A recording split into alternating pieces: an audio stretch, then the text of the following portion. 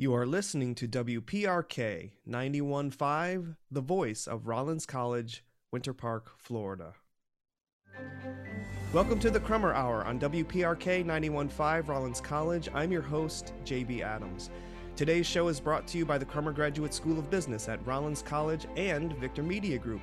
You can check out Victor Media Group and its growing library of shows and podcasts at victormediagroup.co.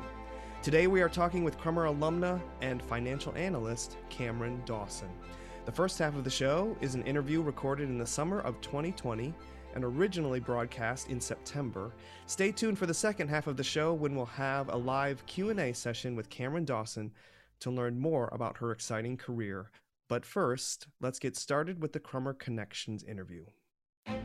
Welcome to Crummer Connections podcast series. I'm your host, JB Adams.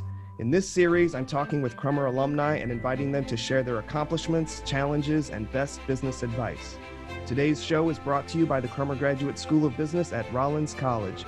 Consistently ranked as the #1 MBA in the state of Florida, the Crummer School offers a variety of educational programs to prepare you to become a global, responsible business leader.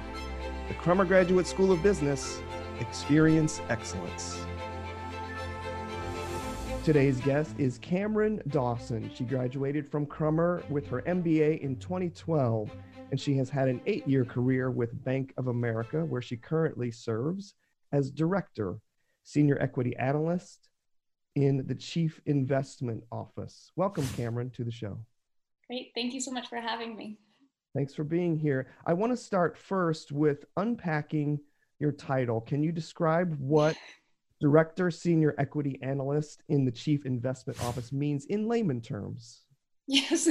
So I work for Bank of America, and we are the Chief Investment Office that serves a lot of the private wealth management and trust management within the bank. And so I act as an equity analyst or senior equity analyst on the team, and I cover the industrial stocks. So think big machinery companies, aerospace and defense, old industry. It's extraordinarily fascinating. It's just, kind of the nuts and bolts behind how things work. So paint a picture for us. Are you working directly with the customers that you serve, or are you working with the team that in turn works with the customers? So it's actually both. On the one hand, I help our portfolio managers make decisions, whether it's through our internal strategies, think like a typical, sort of like a mutual fund in concept. And then I also work directly with clients when they need to bring me in for special situations. And so it's nice to have my hands in both areas. Not many people in my role get to do both client interaction as well as typical kind of asset allocation, stock selection. In a moment, we're going to learn more about your backstory, but I have one more question about your current role. Anyone who listens to you can tell that you are passionate about it, but tell us what you love about this role at Bank of America. I love that it never gets any easier and that every single day is completely different. It's not a kind of role where you accomplish something and you're done and you can rest. The market and the world changes every single day. And so it's my job to be well-read, well-educated, and to be as in tune with things as I possibly can be, which means I can't rest. I have to stay on all the time. And that kind of engagement is really exciting. I don't get bored. And I find myself very lucky that doing research, just like I was in school, is my job. Most people also don't get to use their degrees in their work, between economics and finance. I get to use both of them. And I think that that's a huge honor, right? To be able to be able to utilize all of that education. I think that's wonderful to hear. And it also kind of sets up our transition in that our audience might be surprised to learn that you were not always a banker and you had to find your way into this career. Tell us where you were born. Orlando, Florida. Orlando, Florida. What neighborhood? I grew up near Dr. Phillips. Okay. And did you go to the magnet school there? No, I went to Olympia for 1 year and then I quit normal high school so I could dance full time, and I homeschooled myself online. All right, so let's back that up a little bit. You Okay. have a traditional education, and not everybody knows that you were a dancer. But at what age did you start dancing? Since I can remember, uh, I have memories of being super tiny and dancing, and it really was by the time I was 12 that I said, this is what I want to do. This is all I want to do. Okay, and were your parents artistic people? Did you grow up in an artistic household? I would say so. My dad is a film producer, and so he's always been inclined to be quite artistic. My mom was a school teacher, but still very artistic as well, both incredibly supportive of what I wanted to do in my dancing and really enabled me to continue to take it up to the next level and make sacrifices, in quitting high school that many parents might have been a little bit resistant to. And what I'm curious about is, did you initiate this and say, "Mom and Dad, I really want to be a dancer," or did they, guide you to it? Oh no, it was all me. I just knew that I couldn't live without it, and I just wanted more, and that I was willing to put other things on the back burner. I was always very self-motivated, and so I think that it gave my parents some comfort that if they let me homeschool myself, that I would do okay. and so yeah, I mean, one day I just came home from school and I said, Mom, Dad, this is what I want to do. I want to move to Miami and I want to dance full time. And your parents were very supportive of you, not just in saying, yes, you can do it, but they would show up. And Oh, yeah. never missed a performance, ever, ever. I joke that my parents used to tailgate my ballet recitals when I was young. They got such a kick out of it. My mom would wake up at 6 in the morning to be able to get tickets right in the front row. And even when I was still dancing all through Crummer, never ever missed a performance, even if it was the same thing over and over again. And so, from a business perspective, Mm-hmm. ballet is your first exposure to business. Yeah, yeah. And I say that because when you quit school and you said, I want to move to Miami, you were how old at this time? 15. 15. And what was the arrangement intended to be? The intention was to completely immerse myself in the training. Dancing was your early career, and this was your first exposure to business. What were some of Mm-hmm. the lessons that you got in a business context by dancing? Yes, dancing and ballet dancing in particular requires an incredible amount of discipline and focus and pain tolerance or facing challenges, and so the dancing enabled me to have these skills to be able to press through the challenges, as well as to learn how to present myself. And I think that is something that ballet and dancing in general is so wonderful, because it teaches you how to stand up straight and hold your head up high and move with elegance and be able, then it translates really well into being able to converse with elegance and to be able to present yourself in a business environment.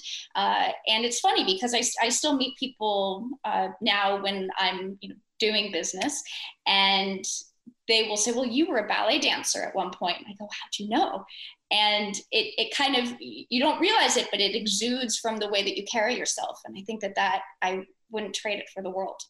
Yeah, and people can just see it in your presence. So I want to paint a picture of how all of these come together. You're a ballet dancer. You've got your whole future ahead of you. You were getting lined up to go to a competition. What's the name of the competition? So I was all prepared to go to the Varna International Ballet Competition, essentially the Olympics of ballet in Europe.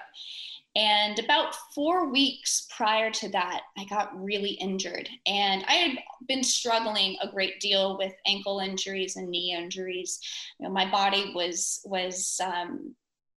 really feeling the pain from all of the impact and the training that I was doing. I just want to back up for a second and make it clear what Varna means. So Varna happens only every 2 years. And it is like the Olympics of ballet dancing, and it is a big deal. So I don't want to just blow over that and not acknowledge, if you go to Varna and you compete and you get recognition for competing, it opens up all kinds of doors for you in the world of ballet. So tell us how the surgery turned out and if you went to Varna to perform.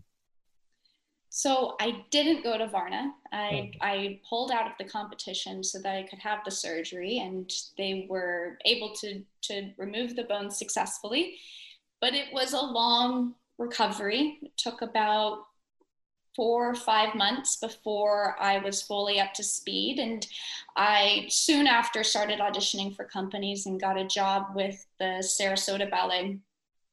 And I continued to dance, and it just got more and more painful and more stressful on my body. And I remember the moment I was making a decision, my mom thankfully had forced me to take the ACT and the SAT and to sign up for classes for college just online. And I'm sitting with a contract in my hand and a lease to move to Sarasota. And I looked at her and said, I can't do this anymore. I can't, I'm in too much pain. And so that was 2 weeks before the semester was supposed to start for UCF, which is where I had signed up for internet online classes. Mm-hmm. And I said, I'm going to be a college student and I'm going to go to college. I hadn't been in a classroom in over 3 years. I had no idea if I was going to be good at school or not. I always loved school, but I completely changed my direction and said, I'm no longer a ballet dancer. It's not my identity anymore. Mm-hmm. So it sounds like you were done with dancing, but what we will find out is that dancing wasn't quite done with you. So what happened after you went to UCF? So I was there for a year, and I had the fortitude to be able to be in a classroom with this fantastic professor. And he said, you got to get out of here. You need to be at a liberal arts school, and you need to go to Rollins. And I said, okay. And so I just walked myself into the admissions building at Rollins and said, I want to go here. And I went through the whole process. And the challenge was that I was a transfer student. And I went from being, my Bright Future Scholarship at UCF to, going to a private school. And so I really had to make the decision of how long I could stay at Rollins, that I could afford. And so I accelerated my time in undergrad and did it fairly quickly in 2 years for the rest of the degree. But the real draw and what kept me so engaged at Rollins was my dancing there. And I had really closed off to the idea of ever dancing at school. Didn't want to do it. And my mom, again, said, you have to take a dance class. You need the credits. You need the arts credits. Just go take a dance class. Fine. So I walk into the dance studio, and it was Dr. Robert Sherry. And after one class, he said, you have to be in our spring concert. You have to be in our winter concert. What are you doing? Why aren't you performing with us? And I said, no. And what made it okay? What was the new kind of dance? It wasn't ballet anymore. It wasn't ballet. It was modern and jazz. And it completely changed my view of dance. I mean, it reignited my love of performing, and it kind of healed some of the wounds of having to walk away from it. And my favorite dance performance experiences are on the Annie Russell stage. Mm-hmm. I had the opportunity to work with incredible choreographers and do these beautiful pieces for the local community at Rollins. And it made my not just my undergrad experience, but really my Crummer experience as well. I stayed and continued to perform all through that time. And it was a wonderful balance because I was artistic on the one hand through the dancing, but I got to be, very academically challenged on the other. And I think that's what made me so happy during my time at Rollins. Yeah. Hearing the way that you took artistic expression and turned it into a lesson that anybody, not just business people, can apply, it is really something special. When we come back in a moment, we will hear about Cameron's Crummer experience. Back in a moment.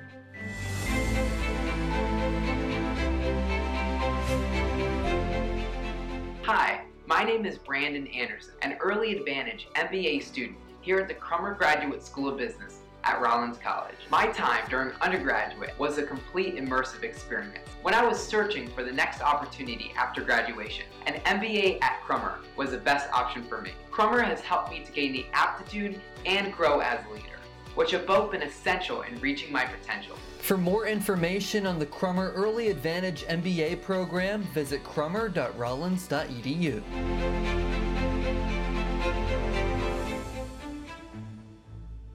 All right, we are back with Cameron Dawson, and now it's time to hear about her Crummer experience. We're going to start with the decision. How did you find Crummer, and what led you to deciding to get your MBA?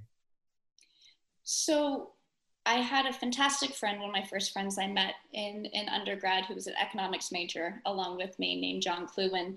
And he was a 3-2. And he said, you have to do this. It's the best, most expedient program to be able to do both.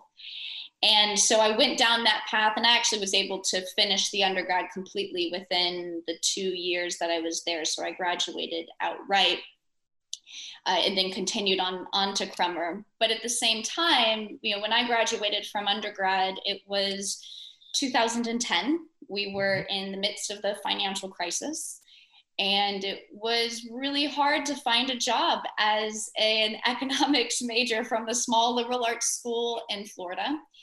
And thankfully, because of the way that Crummer had its scholarship program at the time, which was related to your GMAT scores, it made it so that I could afford to continue and stay. And I really wasn't done with Rollins as well, right? I'd only had 2 years there, and I would have given anything to be able to continue that study. And that's what Crummer allowed me to do, and just happened to get, an advanced degree on top of it. And so you also continued to dance while you were studying in grad school, yes? Yeah, and that was the most extraordinary thing, is that I didn't have to stop the performing. I could continue to be very involved in the artistic community at Rollins overall. And so it, again, gave me this incredible balance between business and the arts, and being able to have both of those, I think, brought so much joy into what I was doing. Okay, before we get deeper into your actual Crummer study time, we're going to play Crummer Insider Free Association. I'm going to read you a series of prompts and invite you to say the first thing that comes into your mind. Are you ready to play, Cameron? Oh, most definitely. Great. Here's the first one. I started my Crummer education in the year 2010. And I finished classes and graduated in the year 2012. My cohort name and number was 17. EAMBA 17. The next item is my favorite course was definitely Dr. Singleton Security Analysis. Okay, and my favorite professor was Dr. Singleton. So my final question for the Crummer experience, you've already touched on a little bit. What surprised you while you were at Crummer? That I got into finance. I would have never, ever, ever expected myself to be interested in finance. I had studied economics, which is related in many ways. But, as I'm sure you can tell, I was always considering myself a very artistic person. And so I never wanted to be a suit and work at a bank, or, be away from the arts. And I really was looking for an academic challenge. And I asked all around to, my friends in the program who were maybe a year older, said, what's the hardest class I can take? And everybody said, oh yeah, Dr. Singleton's security analysis class. If you want a challenge, that's it. And so I signed up, and within one, maybe 2 classes, I was hooked. And I said, this is what I have to do. And I was way in over my head. I didn't know anything about this. And I would spend hours in Dr. Singleton's office, like trying to understand, what he was getting at. And anybody who knows Dr. Singleton knows that he doesn't just give you the answer. I mean, you really have to work to be able to earn it and to lead yourself to the answer. And it really was Dr. Singleton who said, kind of midway through the year, through the course, he said, you need to do this. You'll be good at this. And so that was the big pivot point for me, because never, like I said, never in my life did I ever expect to want to do this. And I was bitten, and I said, I can't do anything else. And so he introduced me to some people in New York who worked in finance, and opened up the Rollins Alumni Network to me up there, who then introduced me to a bunch of other people. And it was so eye-opening, and I knew that at some point I had to end up in New York doing finance. And it wouldn't have happened if it hadn't been for him. Mm-hmm. So he wasn't just helping you with a class, he really got you started on this career in New York City in finance. So he's really kind of going above and beyond. But from all of this experience, what would you say is the takeaway? I think it's having an open mind to change directions and not pigeonholing yourself. And it would have been very easy for me to say, well, I'll do advertising or marketing, because it's kind of the combo of business and the arts. And to have the open mind to go in and seek out a challenge, I think paid off in an incredible way, because now I am so engaged in my career. I love what I do, and I can't imagine myself now doing anything different. Mm-hmm. And if I hadn't had the open mind to say, oh, wow, maybe there aren't a lot of, former ballet dancers in finance, but I can still be really good. I don't have to have the, kind of the background or pedigree in order to be good at this. Yeah. And do you think you turned into a suit? Oh, I'm the sootiest suit. yeah. Though, it's a shame we're in the middle of a pandemic and I have all these suits I can't wear. But yes, I mean, with a certain artistic flair. And I think that is, I work for a big organization that still allows me to be an individual and celebrates the different, individuality that I bring to the table. And I mean, that's been extraordinary, because throughout my whole career at Bank of America, I have had people who've said, what can we do to help you achieve your dreams and goals? And it's kind of what Crummer did as well, right? Which is Dr. Singleton saying, this is your goal. What can I do to help? When we come back in a moment, we will hear more about Cameron's post-Crummer career. Stay with us.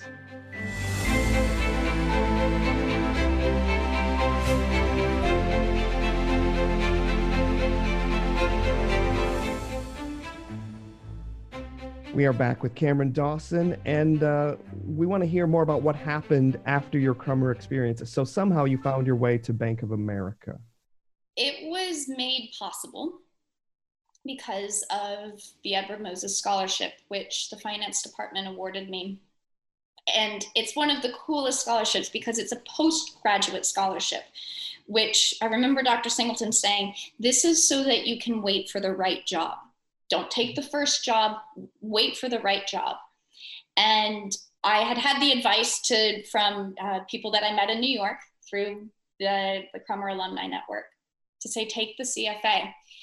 And so I signed up for the CFA and found out they did a scholarship program. And the person adjudicating that scholarship was a portfolio manager at US Trust, which was part of Bank of America at the time. And he said, you got the scholarship, but would you like to come in for an interview? And it turned out, and this is the challenge of, doing an MBA right out of undergrad, is that it required 2 years of experience. So they actually gave me a courtesy interview, not a real one, because I didn't have the work experience requirement. And I guess the interviews went well. I got the job, and I continued through the CFA study process, completed it within 2 years. And like I had mentioned, I had these wonderful bosses who said, what do you want to do with your life? What do you want to do with your career? And I said, I want to work in research and I want to work in New York. And they said, okay, fine. And so the day that I finished level 3 of the CFA, it's 3 exams that you have to take over the course of an extended period of time. The day I finished and got my results of level 3, I got a phone call and said, do you want to come up and move to New York? We need an industrials analyst on the equity team. And I said, yes, yes, 100%. And I moved up with 2 suitcases and a dream a month later. Is that true? 2 suitcases? 2 suitcases and a dream. and I went up for a weekend, found an apartment, and then moved in. Let's talk about sort of bringing this all together. How do you feel different as a result of Crummer? My background is so unique, not because of the dancing, but because of how I got into, into the world in finance compared to my peers. And it also makes me work really hard. I mean, I had an experience when I was first interviewing up in New York, and I had somebody look at my resume and say, oh man, it's really impressive what you have done and accomplished, but just so you know, nobody would take you seriously because of where you went to school. I thought, wow, well, first of all, I don't want to work there. But it solidified that I need to seek out places that celebrate individuality and different backgrounds. Mm-hmm. And I think about things different than my peers. And that can be very powerful and very additive to, in finance, when you're trying to get an edge in different ways. And so I think that it's given me different perspective. Yeah, and with that in mind, do you have a message for your fellow Crummer alumni? Yes, please. It is so hard to break into the scene in finance in New York, or just in New York in general, or any other big cities. And I wouldn't be here if it wasn't for Dr. Singleton connecting me with alums like Luke Brown or Alex DeBee. And I really think it's our responsibility to pay that forward. That even if, as Dr. Singleton retires, that we can still remain very connected to the school so as to make it possible for people like me to break into this world. Because we have so much to offer to, what can seem to be a very insular kind of social group within New York finance. And so we need to look out for each other and stay engaged, get to know, the current finance professors, so that when they see somebody that they think is of exceptional caliber, that they can pass them on to us. And I am more than happy to open up, my Rolodex and my connections to, to help somebody who was just like me. Because I know I would not be here. I would not be in this job if it hadn't been for all the people who helped me along the way. And also with that in mind, what is the best way for people to reach you if they have a question or just want to follow up with you? Probably the best way is through LinkedIn. Just my name, you'll find me. Terrific. Cameron, we could talk more and more about all the things that you've experienced, but we're going to bring this to a close. And I just want to say thank you so much for giving us your time today. I learned a ton. Everyone who's listening learned a ton. And we look forward to seeing what happens in your future. Thank you so much. Thank you. This is JB Adams. Please stay tuned for the second half of the Crummer Hour. When we come back, we'll meet with Cameron Dawson to get her responses to questions submitted by you, our listeners, and Crummer students and alumni. You are listening to WPRK 91.5, the voice of Rollins College, Winter Park, Florida. Hi, I'm Mallory Bliss, an Early Advantage MBA student at Crummer Graduate School of Business at Rollins College. When I was searching for my next opportunity after graduation, an MBA at Crummer was the best opportunity for me. I was nervous about starting at Crummer with my science background, but my fears were calmed on the very first day. Crummer is helping me pursue my aspiration of working in the pharmaceutical industry. For more information on the Crummer Early Advantage MBA program, visit crummer.rollins.edu.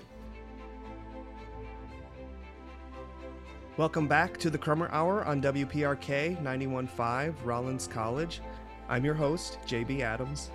On this program, we feature insightful conversations with the faculty, alumni, and students of the Crummer Graduate School of Business as we share ideas and advice in the areas of business, technology, leadership, and professional development. Today's show is brought to you by the Crummer Graduate School of Business at Rollins College and Victor Media Group. You can check out Victor Media Group and its growing library of shows and podcasts at victormediagroup.co.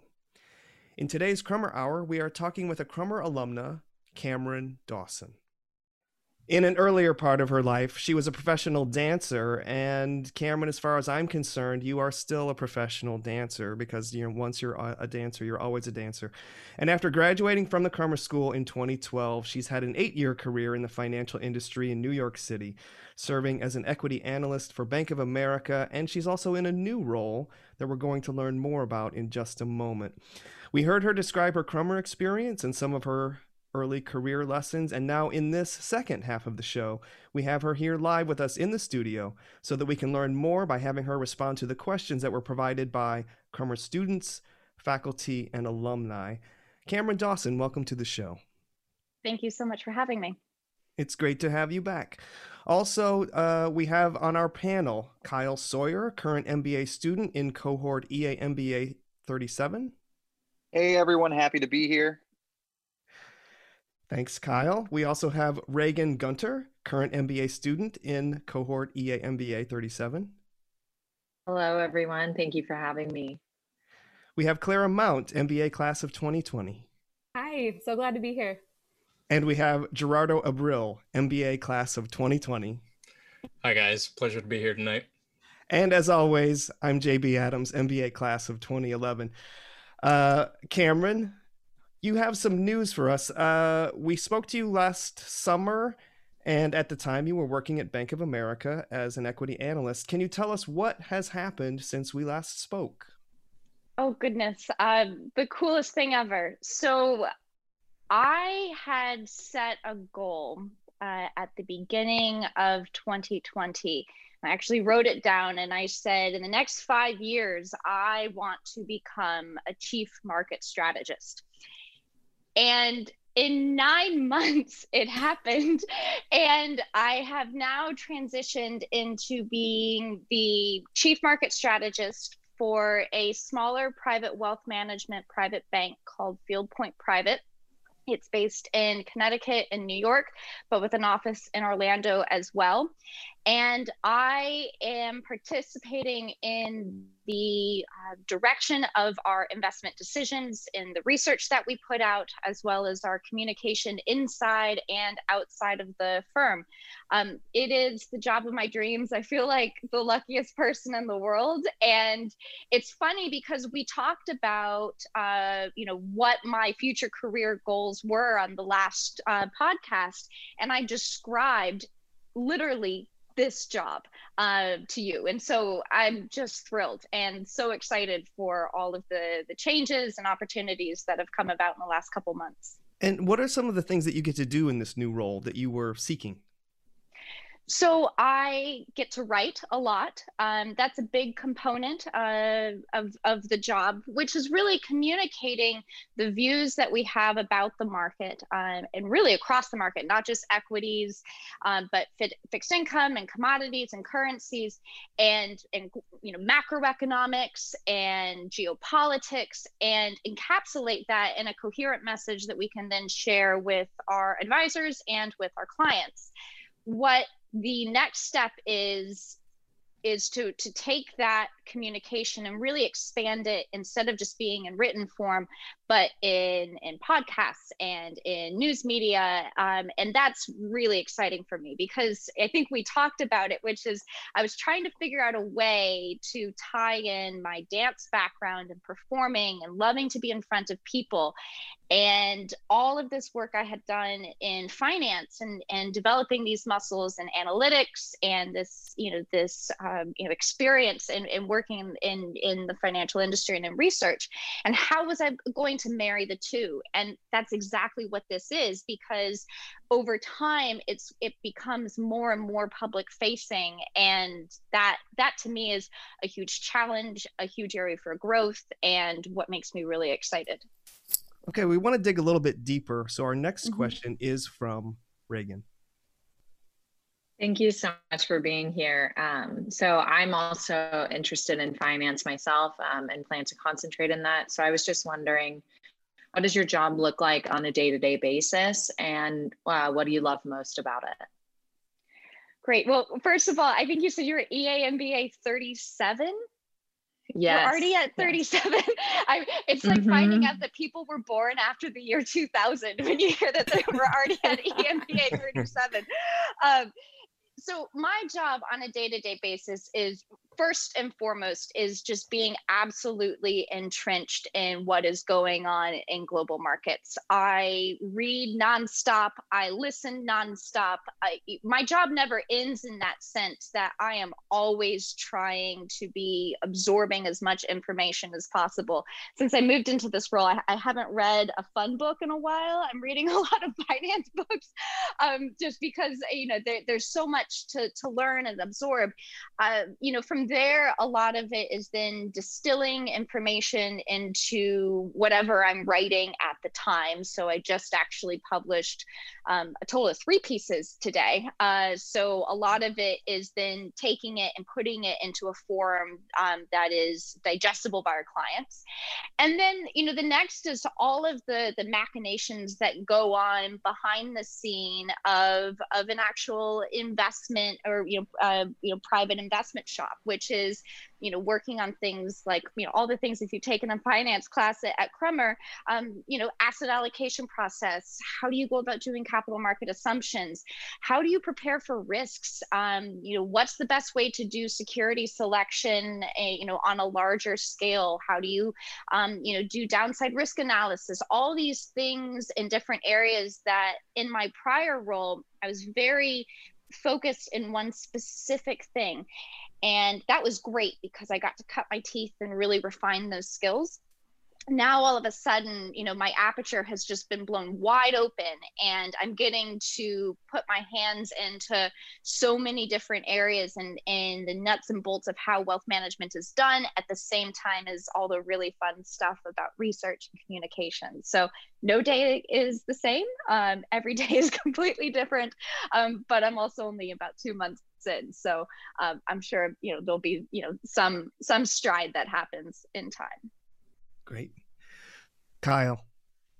It's a really tough decision to make, and it sounds like everything is working out fantastically for you. So congratulations. But did you learn anything from the process of making that move? I think, oh yes, definitely.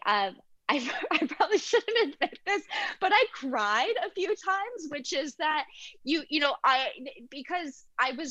was an emotional process, and I didn't understand how emotional it would be. I thought, it's fine. This is a great opportunity, and I'll just look forward and move on. And I think that you have to be prepared going into a transition like this, that you are going to be emotional and to expect that because you're saying goodbye to a lot of people that have been a big part of your life.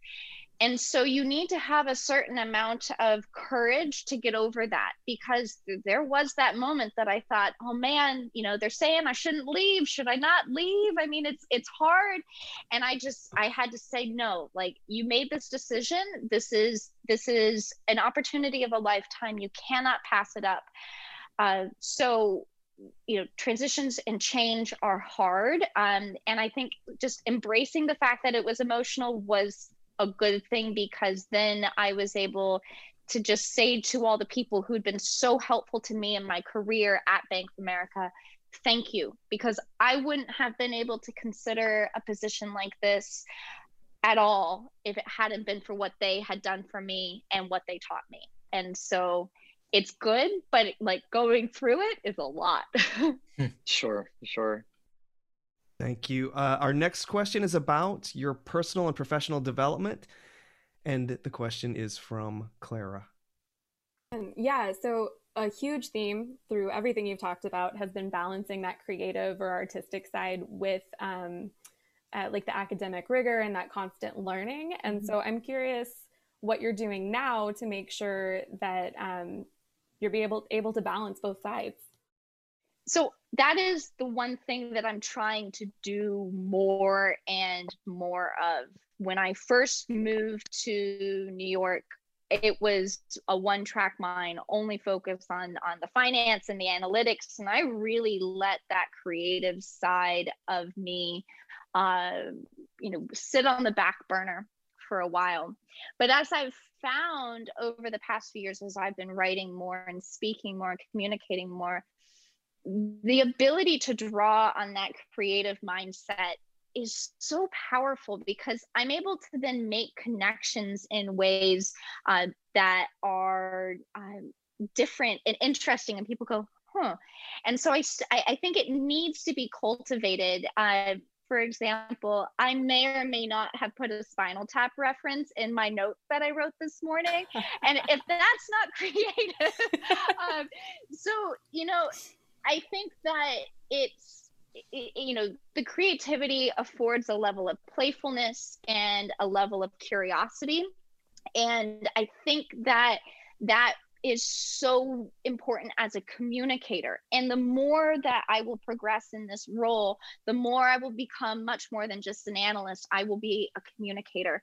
And so I need to find outlets and ways to nurture that spirit. And and right now it's hard. We're all locked in our houses. And so, usually it comes in the form of me like dancing around my house in some way.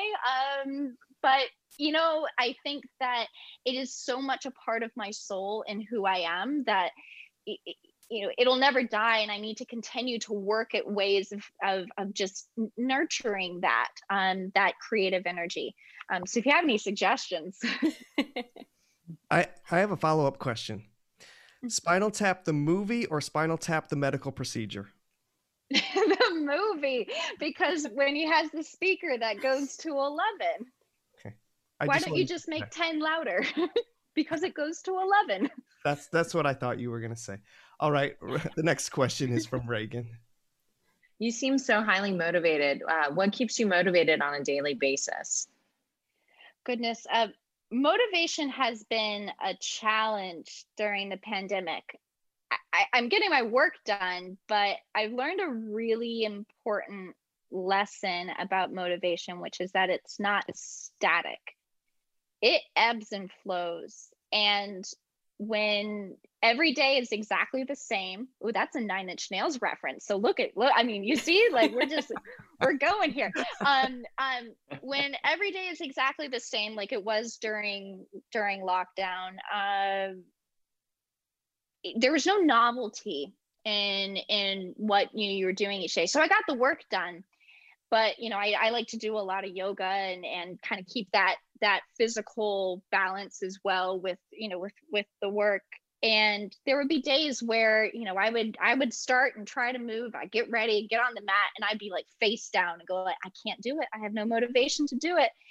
And you just have to be patient with yourself to know, like I said, it ebbs and flows, and to take advantage of the time when you're really feeling it and the motivation is high. And then in the times when it is low, figure out ways to take care of yourself. And one of the things that I do that I highly recommend to most people I speak to is I bullet journal. I keep for the people in the room, I keep like a very, very detailed journal.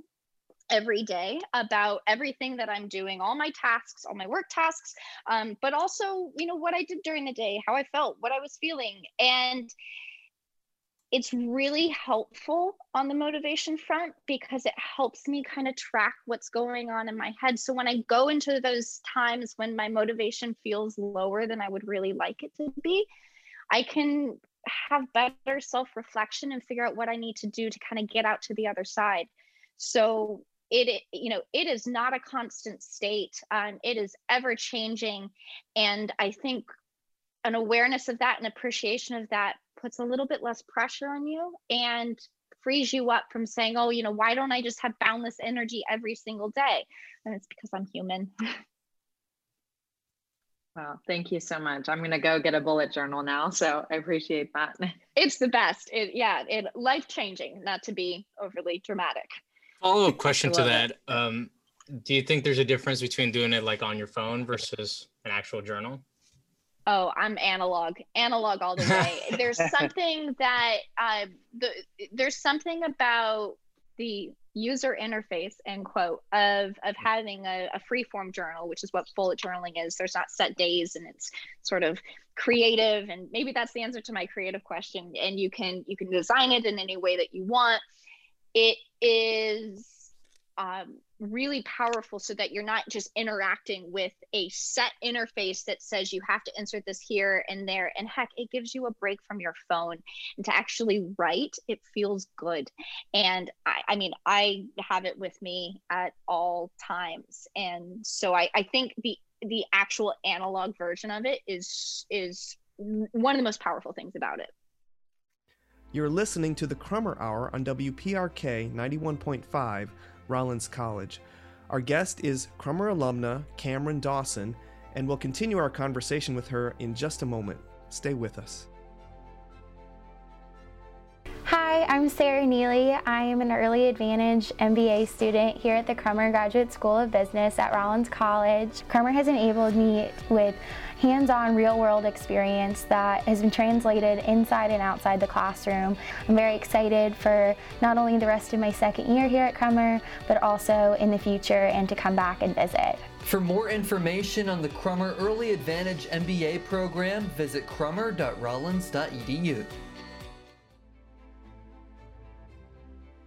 Welcome back to the Crummer Hour. I'm your host, JB Adams. Our guest is Crummer alumna Cameron Dawson, and with us we have our panel of Crummer students and alumni who have more questions about Ms. Dawson's career. Is there a book that is particularly significant to you in terms of your growth and development? What's the message that really gets across to you? Yeah, we could talk for hours about books. So if you'd like to, we could just keep going on this. I have, let's see, on personal development, there's a few books that jump out that might feel a little bit crunchier, and some have some sales pitches in them, but they were actually quite helpful to me in helping me reframe my relationship with my thoughts, and kind of were quite empowering. One of them is called The Code of the Extraordinary Mind. Like that one is a bit sales pitchy, but it's worth the read. The book that actually accompanies the bullet journal, it's called The Bullet Journal Method, is a stealth self-help book, but it's fantastic. And then there's another really simple kind of thinking book, kind of assessing how you think and how that impacts the way you experience your life. It's called The Big Leap. Those are three good ones, and kind of helping get back to some more empowering thoughts. I mean, there's fantastic, for people who want finance books that, for a good introduction to things. More Money Than God is a fantastic one. It's about the history of hedge funds. The Lords of Finance is a great one about central bankers during the Great Depression. I just finished Quinn and Turner's Boom and Bust this morning. That's a fantastic book about financial bubbles. last one, the Rise of Carry. Oh, probably the most fascinating book I've read all year. It's about, the inherent weaknesses in the financial system as carry traits have proliferated into everything that we do. So that's a real fun one.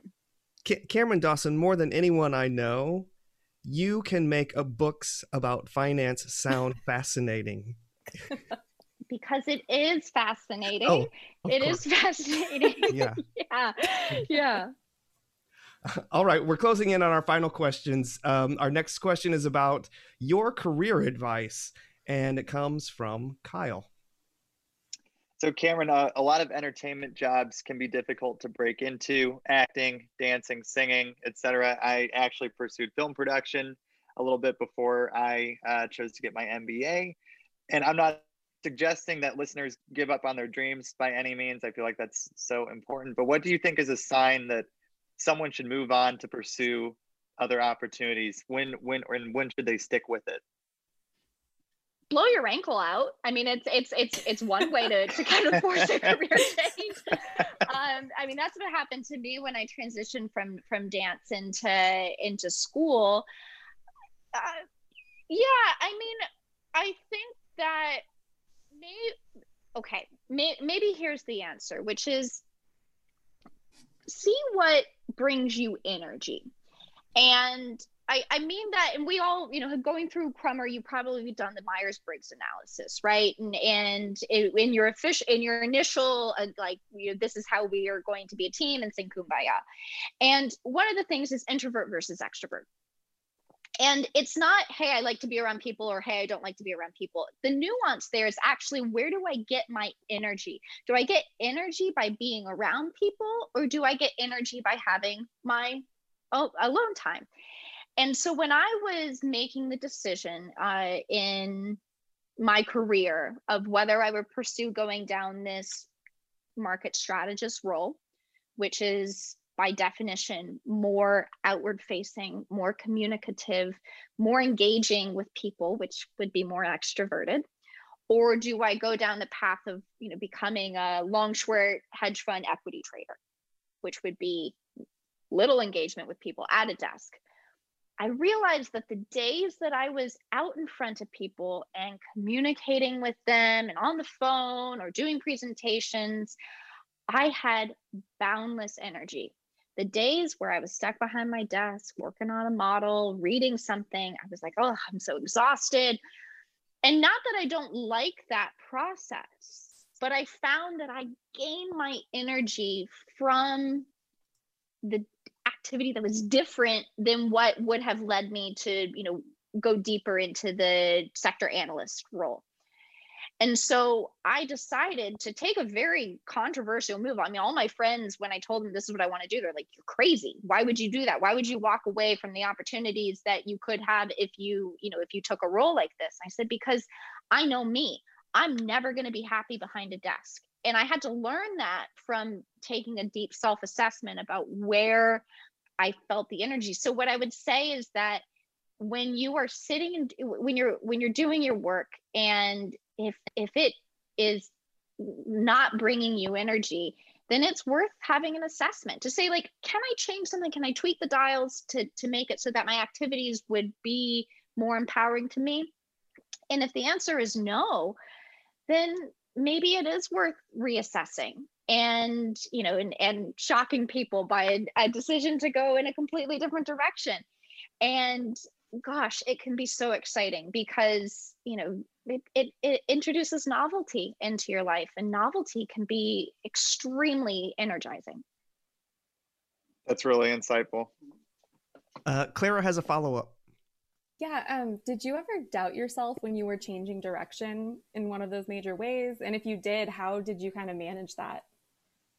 Oh my gosh, all the time. The self-doubt comes in,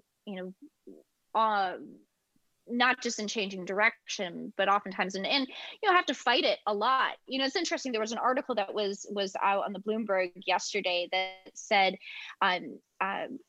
women are less likely to be promoted because they have to ask for a promotion, whereas men are often just given promotions. They were, not given, they earned them, but that women are more likely to have to ask for it. And women then at the same time are less likely to want to ask for it. And I had fantastic advice from a mentor of mine who has spent years in finance and is very, very successful. And she's just this power woman. And I was telling her how I really wanted a promotion and I thought that I earned it. And I was having a meeting with my boss the next day, and she said, go home tonight and write down a list of every accomplishment that you've had in the last year. Everyone, all the ones that you can find, and put numbers to them if you can. And boy, oh boy, I walked in with that list, and all of a sudden, all that doubt that I had, that I thought, I shouldn't have to be asking for this and it should just kind of happen. All of a sudden that went away. I slapped the paper down on the desk and I said, if this isn't deserving of that title, then tell me what is. And I would have never thought of that myself. I mean, that idea of self-promotion seems almost anathema to me. And because I don't want to be self-promoting, but boy, it was empowering. And it helped me reflect of all the things that I'd already accomplished. And that, yes, I was deserving of it. And I should fight for it. And I did. And guess what? It happened in like a month. So like, you go like, well, if I just had done that sooner, that would have been easier. And you know what that did? That set off a chain of events that then put me in the place where I am today. And so you are your own best advocate. And sometimes what you have to do is you have to sit down and write out the things that you've accomplished and even, write out the things that you would have liked to accomplish. Keep yourself honest. I mean, that's one of the reasons why I do the journal, because it keeps me honest. And if I haven't hit my goals, then, I need to do something about that. But, you probably have accomplished a heck of a lot more than you think you have. And so you deserve to stand up for yourself. And putting something in paper can also be really effective, because they go, well, if she's showing this to me, she could be showing this to any potential other employer. She could be showing this, to another person, on another team. And so I think it's a worthwhile activity, and I'm extremely grateful, to the mentor who showed it to me. That's powerful. Encouraged me to do it. Yeah. Thank you. Cameron, I'm so sorry to say that our time is just about up, but I have one last question for you, and it is only this. Is there a message that you would like to share with the Crummer community, our students, our alumni, our faculty, our staff? What do you want to say to them? Thank you. You all have been such a huge support to me. Just recently with the last Crummer podcast, I got so many wonderful, kind messages from people that were really touching and just were so empowering. And it really speaks to the character of the Crummer community, where people will take the time to congratulate somebody and recognize them. So I just say thank you. That's a message that we can get behind, that's for sure. So Cameron Dawson, Crummer alumna, Chief Market Strategist at Field Point Private, it has been a great pleasure to be with you again. So thanks so much for being on the show. Thank you for having me. I also want to thank our Victor Media Group team of Crummer alumni and students, which includes Kyle Sawyer, Reagan Gunter, Gerardo Abril, and Clara Mount. Thanks for being on the show, guys. This was great. Thank you. Thank you, Cameron. Again, Thank you. That was so motivating. I know what I'm writing tonight, all the things I've done in my job so far, because I'm going in with that list down on the desk. Thanks for listening. We'll be back again soon with another episode. Today's Crummer Hour has been brought to you by the Crummer Graduate School of Business at Rollins College. Now is a great time to consider enhancing your career success by pursuing an advanced degree in business. And the Crummer School offers a variety of educational programs to help you become a global, responsible, innovative business leader. To learn more about the programs and begin the application process, go to crummer.rollins.edu. The Crummer Graduate School of Business. Experience excellence. The Crummer Hour is a production of Victor Media Group. It's the mission of Victor Media Group to make the world a better place by making ourselves better people. If you like this show, follow Victor Media Group on your favorite social media platform or visit our website at victormediagroup.co. Today's show was hosted by JB Adams and executive produced by Gerard Mitchell with sound editing by Aaron Trinka. Our gratitude goes out to Greg Golden, Director of Student Media at Rollins College, the entire team at WPRK, and Mike Brown and Loveland Finley in Crummer Alumni Relations for their gracious help and support. This is JB Adams, and until next time, Fiat Lux.